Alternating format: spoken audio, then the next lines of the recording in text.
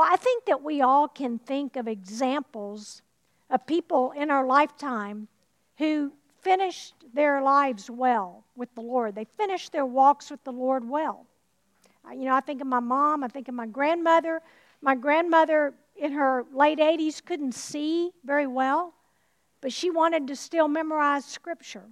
And she would have me go out and buy poster boards and write a verse in huge letters on those poster boards, and I'd line them up. And every day I'd go over, and she would tell me the verse, and she would read those big letters. She finished well. She finished strong. But I think there's also examples in our lives of people that we think of who did not finish well, who didn't finish strong. Something happened along the way. And I know for me, I want to finish strong. And I pray that for you. And I think you probably feel the same way. We want to finish strong. And so the author of Hebrews was exhorting his readers to do that very thing in these verses, actually through the whole book. Finish strong in your walk of faith. And so last week we looked at the introduction to this book and then the first 2 chapters of Hebrews as he established why Jesus is better than the angels and why he alone should be worshiped. And this week we moved into Hebrews 3 and Hebrews 4, and we continue the theme of superiority of Jesus. And as I studied this passage this week, the one message that I came away with was that challenge to finish strong. And that's my challenge for you. Finish strong. And so, in these 2 chapters, I want to focus on 4 exhortations that would help us finish strong. 4 things that jumped out at me. And so the first one is exalt God's Son in Hebrews 3, 1-6.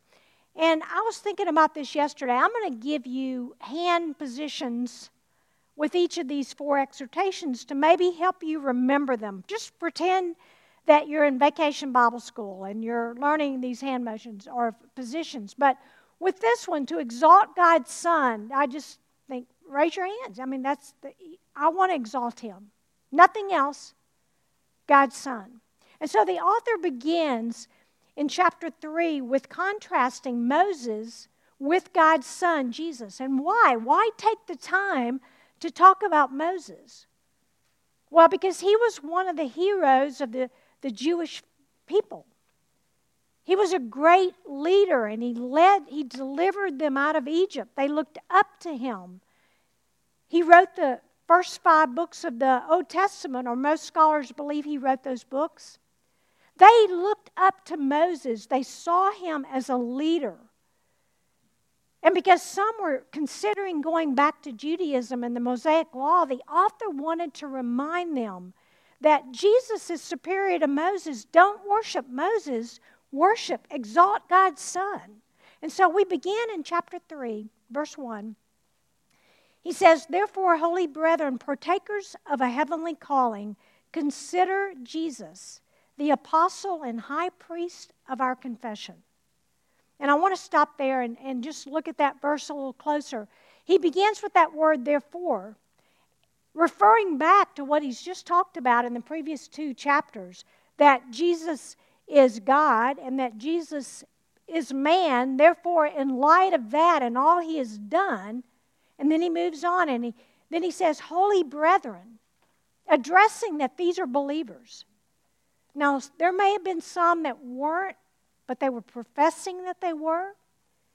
But he's writing to believers, not non-believers, partakers of a heavenly calling. And then he says, consider Jesus. And that word in the Greek for consider conveys faithful attention, focusing on who Jesus is. And so in these first 6 verses, the author points out some similarities between Jesus and Moses. But he also points out the differences and why Jesus is superior. And so I want to walk us through first the similarities and then the differences. And so we begin with the similarities. These are in verses 1 and 2. And the first is apostle. Now, I know you're thinking, wait a second, I don't think Jesus was necessarily an apostle or Moses, but it says here, Jesus, the apostle. And he was an apostle in the very basic sense of the word, the basic meaning of the word apostle. Apostle means sent one. And so Jesus was sent by God with authority. An apostle is sent by authority to carry out a mission or a purpose, to take a message. And that's what Jesus did. He was sent by God to this earth to proclaim salvation, the message of salvation, and to die for our sins. He is God's messenger. But Moses, even though he wasn't given the title of apostle, Moses was also a sent one. God sent him with authority to lead the Israelites out of Egypt. He was God's messenger to the Israelites in that period of the Old Testament. So they were similar in that. They were both sent out by God to do a mission. The second similarity is high priest. Verse 1, again, it tells us Jesus, our high priest. He is our high priest today who made the ultimate sacrifice. The high priest would go and make sacrifices, offer sacrifices for our sins. Jesus did that, but he made the ultimate sacrifice for our sins. But a high priest also went before God on behalf of the people and would intercede for them.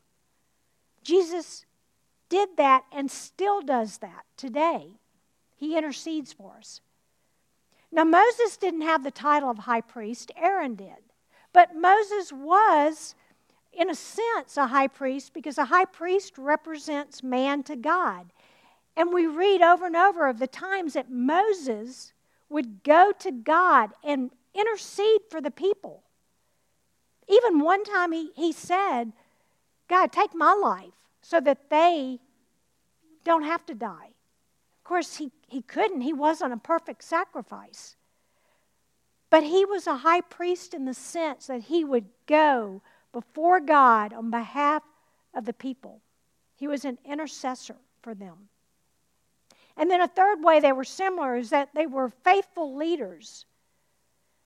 Verse 2, chapter 3 tells us that both were faithful. It says he, referring to Jesus, was faithful to him who appointed him, as Moses also was in all his house.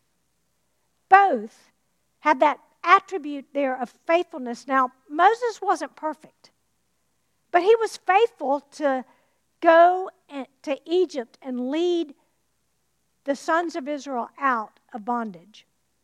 He carried out his commission. Jesus continues to be faithful today as he carries out.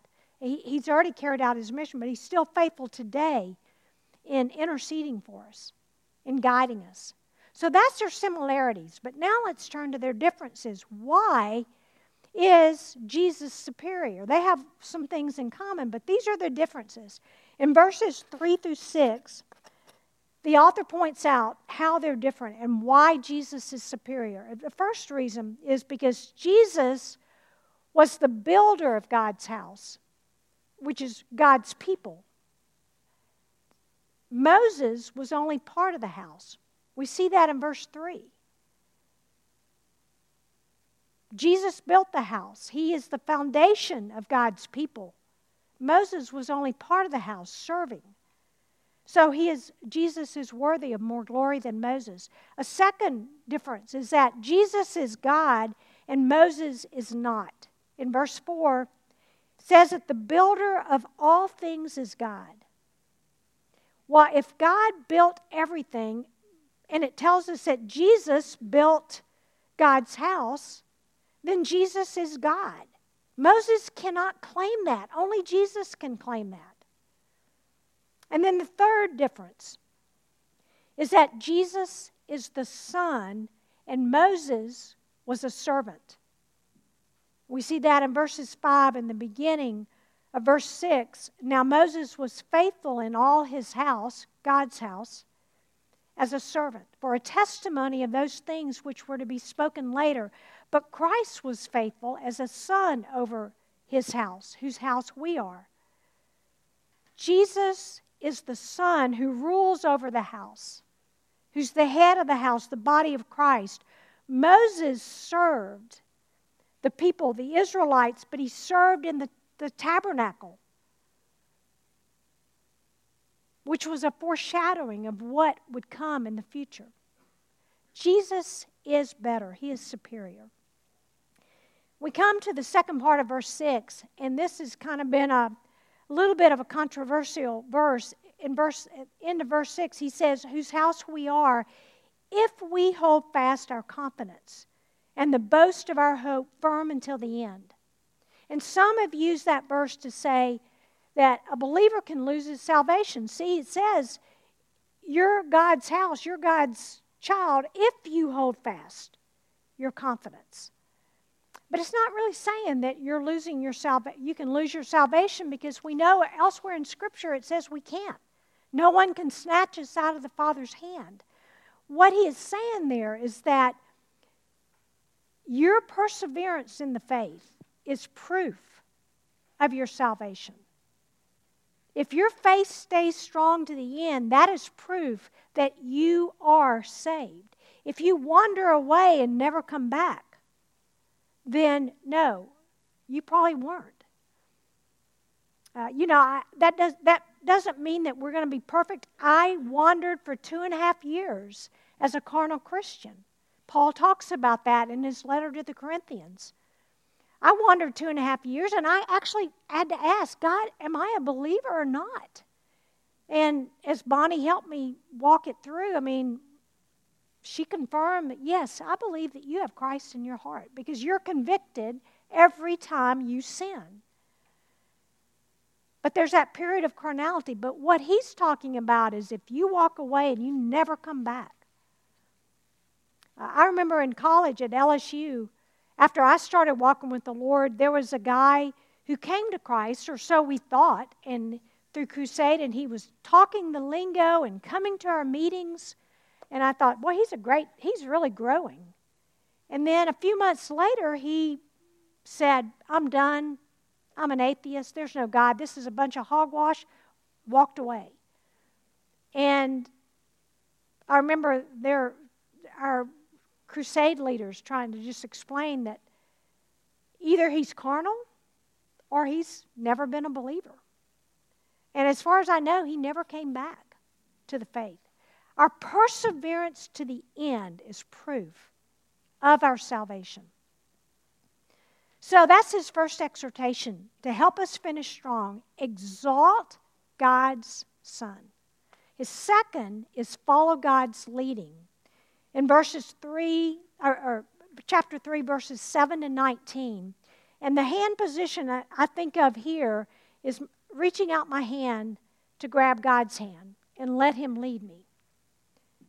If we're going to finish strong, we have to follow his leading. We have to reach out and say, God, take me. Lead me. So in verse 12, we come to the second warning of the 5 warnings in this book. He says, take care, brethren, that there not be in any of you an evil, unbelieving heart that falls away from the living God. Now, this warning's a little bit stronger than the first warning, and you're going to see that progression throughout the book. Each warning is a little bit more severe. In chapter 2, verse 1, with the first warning, he was warning them to pay attention to what they'd heard so that they would not drift away from what they had heard. Now he's saying, so that you will not fall away from the living God. So it's a little bit stronger warning. And what he's warning them is the danger of not following God's leading, the danger of disobedience, which results from unbelief. And then he prefaced this warning with the verses above, starting in verse 7, where he quotes verses from Psalm 95, which reminds them, he's talking about the disobedience of the Israelites when they refused to follow God's leading into Canaan. At Kadesh Barnea, when the spies came back and 10 gave a negative report and 2 gave a positive, and they listened to the negative and they said, nope, God, I'm not following your leading. And they disobeyed. They disobeyed and they paid the consequences. They wandered in the wilderness for 40 years until all the adults died. They disobeyed because they didn't believe God. They didn't have a belief. They didn't believe that God would do what He said He would do. They didn't believe that God was powerful enough to defeat their enemies. They didn't trust Him, which is what it really comes down to when we don't follow God's leading. He warned His readers in Hebrews about having an evil, unbelieving heart like the Israelites. So how can we avoid having a hardened heart and a disobedient heart? Well, verse 13 tells us. It gives us a solution. But encourage one another day after day, as long as it is still called today, so that none of you will be hardened by the deceitfulness of sin. The way that we avoid that hardened heart is that we need to encourage one another continually, day after day after day, every day that we're on this earth. We need that fellowship. We need that accountability. We need to gather together like we are today and not be isolated. People say, I don't really need to gather with the body. Yes, we do. Because there's accountability. There's that spurring on. That was one of the things that was hard about our time in March and April of 2020 when we weren't meeting together. And there's no accountability. Nobody knows what you're doing. You're in your house. We need to encourage each other so that we will follow God's leading. One of the things that makes me so sad today is how divided we are as churches in the U.S. We spend more time arguing about non-spiritual things. We spend our time debating about the things that we just don't agree and why my reason's the right way to think. We don't agree on COVID. We don't agree on masks. We don't agree on vaccinations. We don't agree on how we're treating things. We don't agree on the politics of what's going on in our country. But what I want to encourage us to do is that we would spend our time together encouraging one another and not debating, not spending time focused on those things that we don't agree about. We need to be spurring each other on to the Lord, not debating things that aren't in the Word. And that would be my challenge to us. And even in our small group time, I hope that we're spending more time studying the Word than talking about, well, I can't believe you did this or you didn't do this. That we would focus on God. And that is how we need to encourage one another, not divide each other. And I think Satan loves what he sees happening among churches today with the division and the disunity. Let's not be part of that. So the first two exhortations that we see is exalt God's Son and follow God's leading, reaching out that hand and taking His hand. The third is embrace God's rest. Chapter 4, verses 1 to 11. Most of chapter 4 is this topic. And here, the hand position that I think of is embracing His rest. A big hug. Yes, Lord, I want to rest.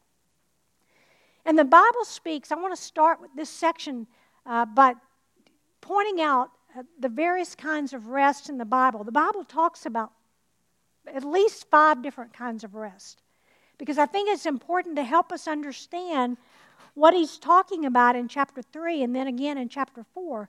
So the first rest that we read about in the Bible is creation rest in Genesis 2. God rested on the 7th day after creation, not because He was tired and thought, I need a nap.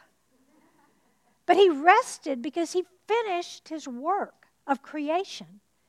And he took time to just enjoy it. That was the first rest we read about. Second is rest from enemies. That's what he's talking about in Hebrews 3 at the end. In the time of the Israelites, they were to enter God's rest in Canaan, meaning rest from their enemies and rest from the wilderness.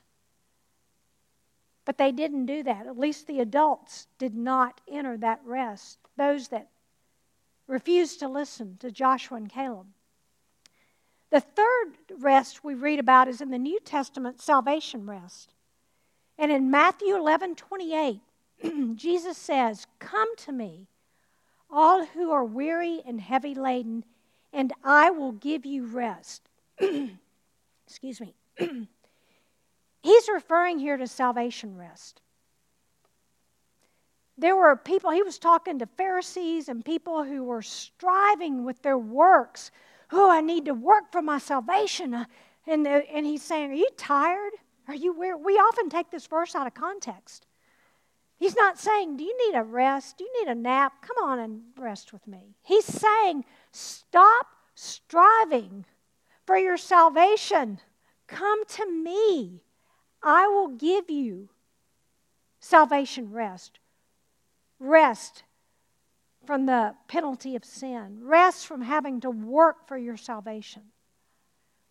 That's salvation rest. And then fourth is rest of obedience, or obedience rest. That's in the very next verse, Matthew 11:29, when he says, "Take my yoke upon you and learn from me, for I am gentle and humble in heart, and you will find rest for your souls." He's saying, you take my yoke upon you, and you walk in step with me, and you let me guide you.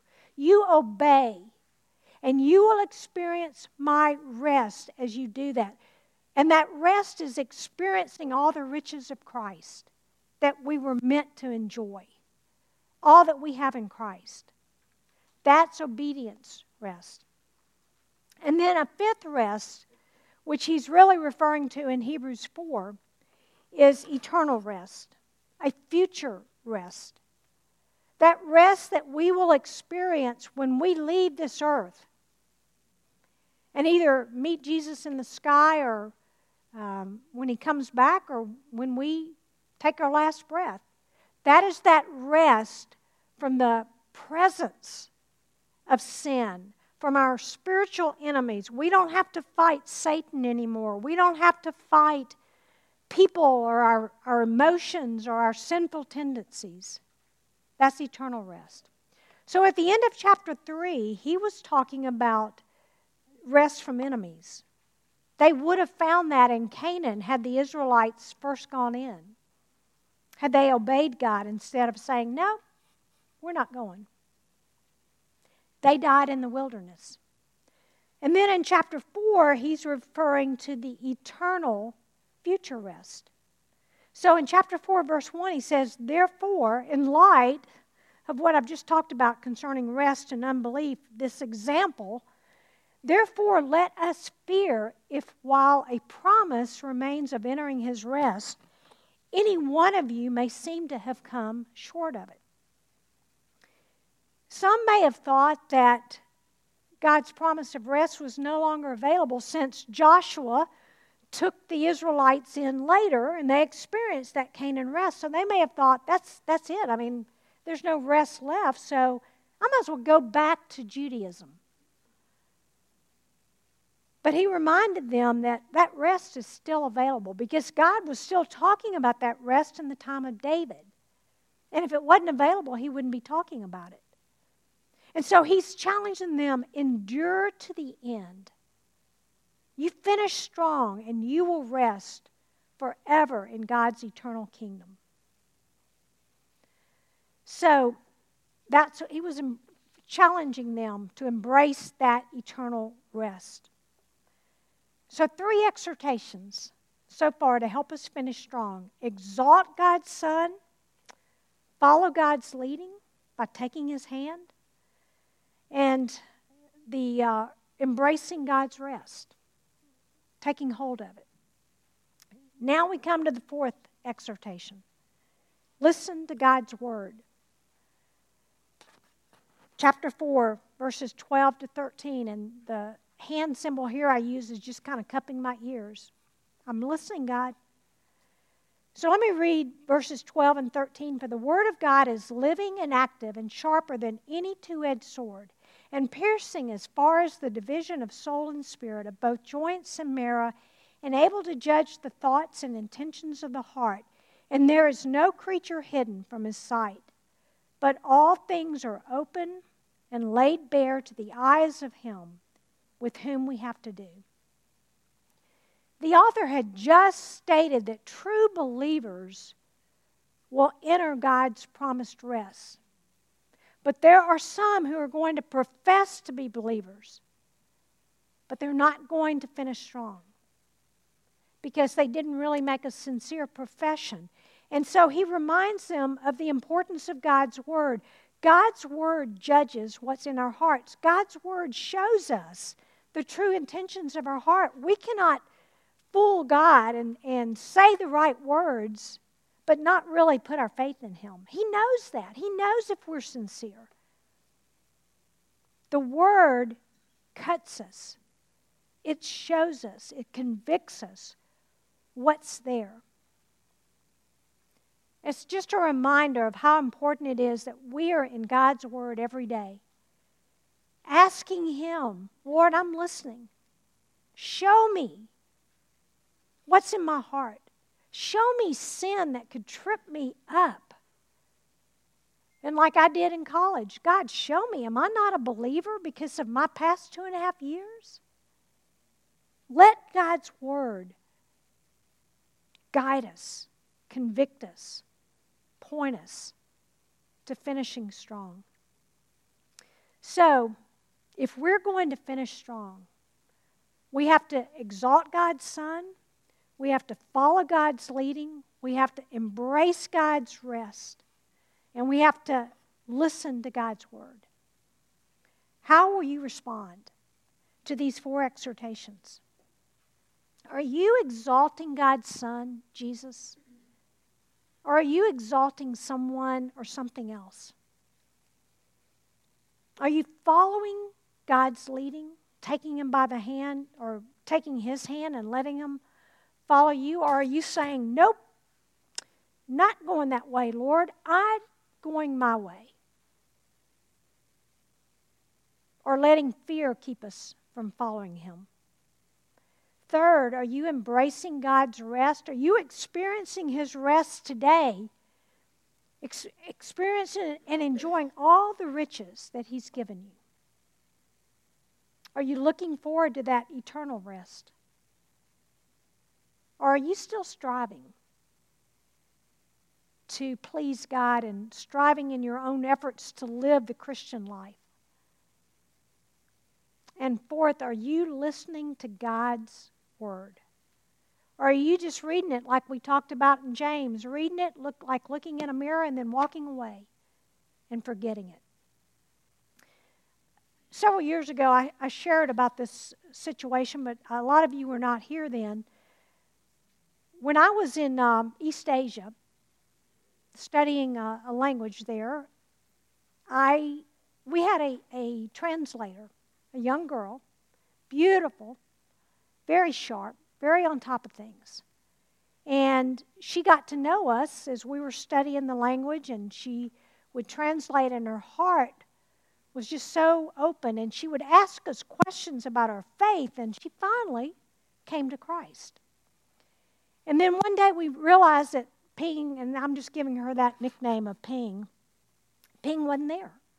And we wondered what happened. And then finally the leaders of the school came to us and said, Ping is in the hospital.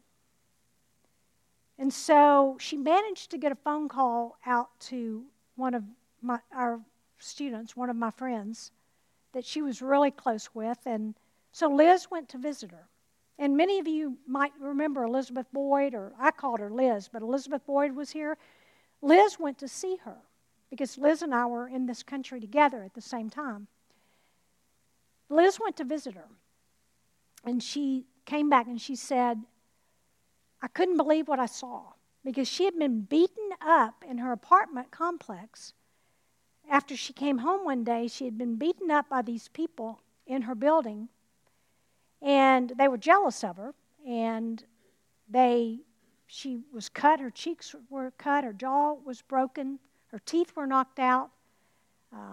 She couldn't walk because they had hit her so hard on the head, she had brain damage. And she said, I didn't recognize her.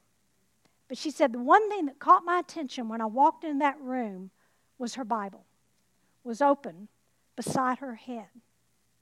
So Ping talked to her the best she could, and she said, you know, my husband, and her husband was in the Communist Party. And he told her, he said, well, now you'll denounce your God, won't you? For what kind of God would do this to somebody that they loved? I mean, you've got to walk away from this God. See, what I've been telling you is true. And in Ping, instead of walking away and saying, yeah, you're right, she said, I told my husband, no, I will never denounce my God, because I would not get through this without him. And he is with me.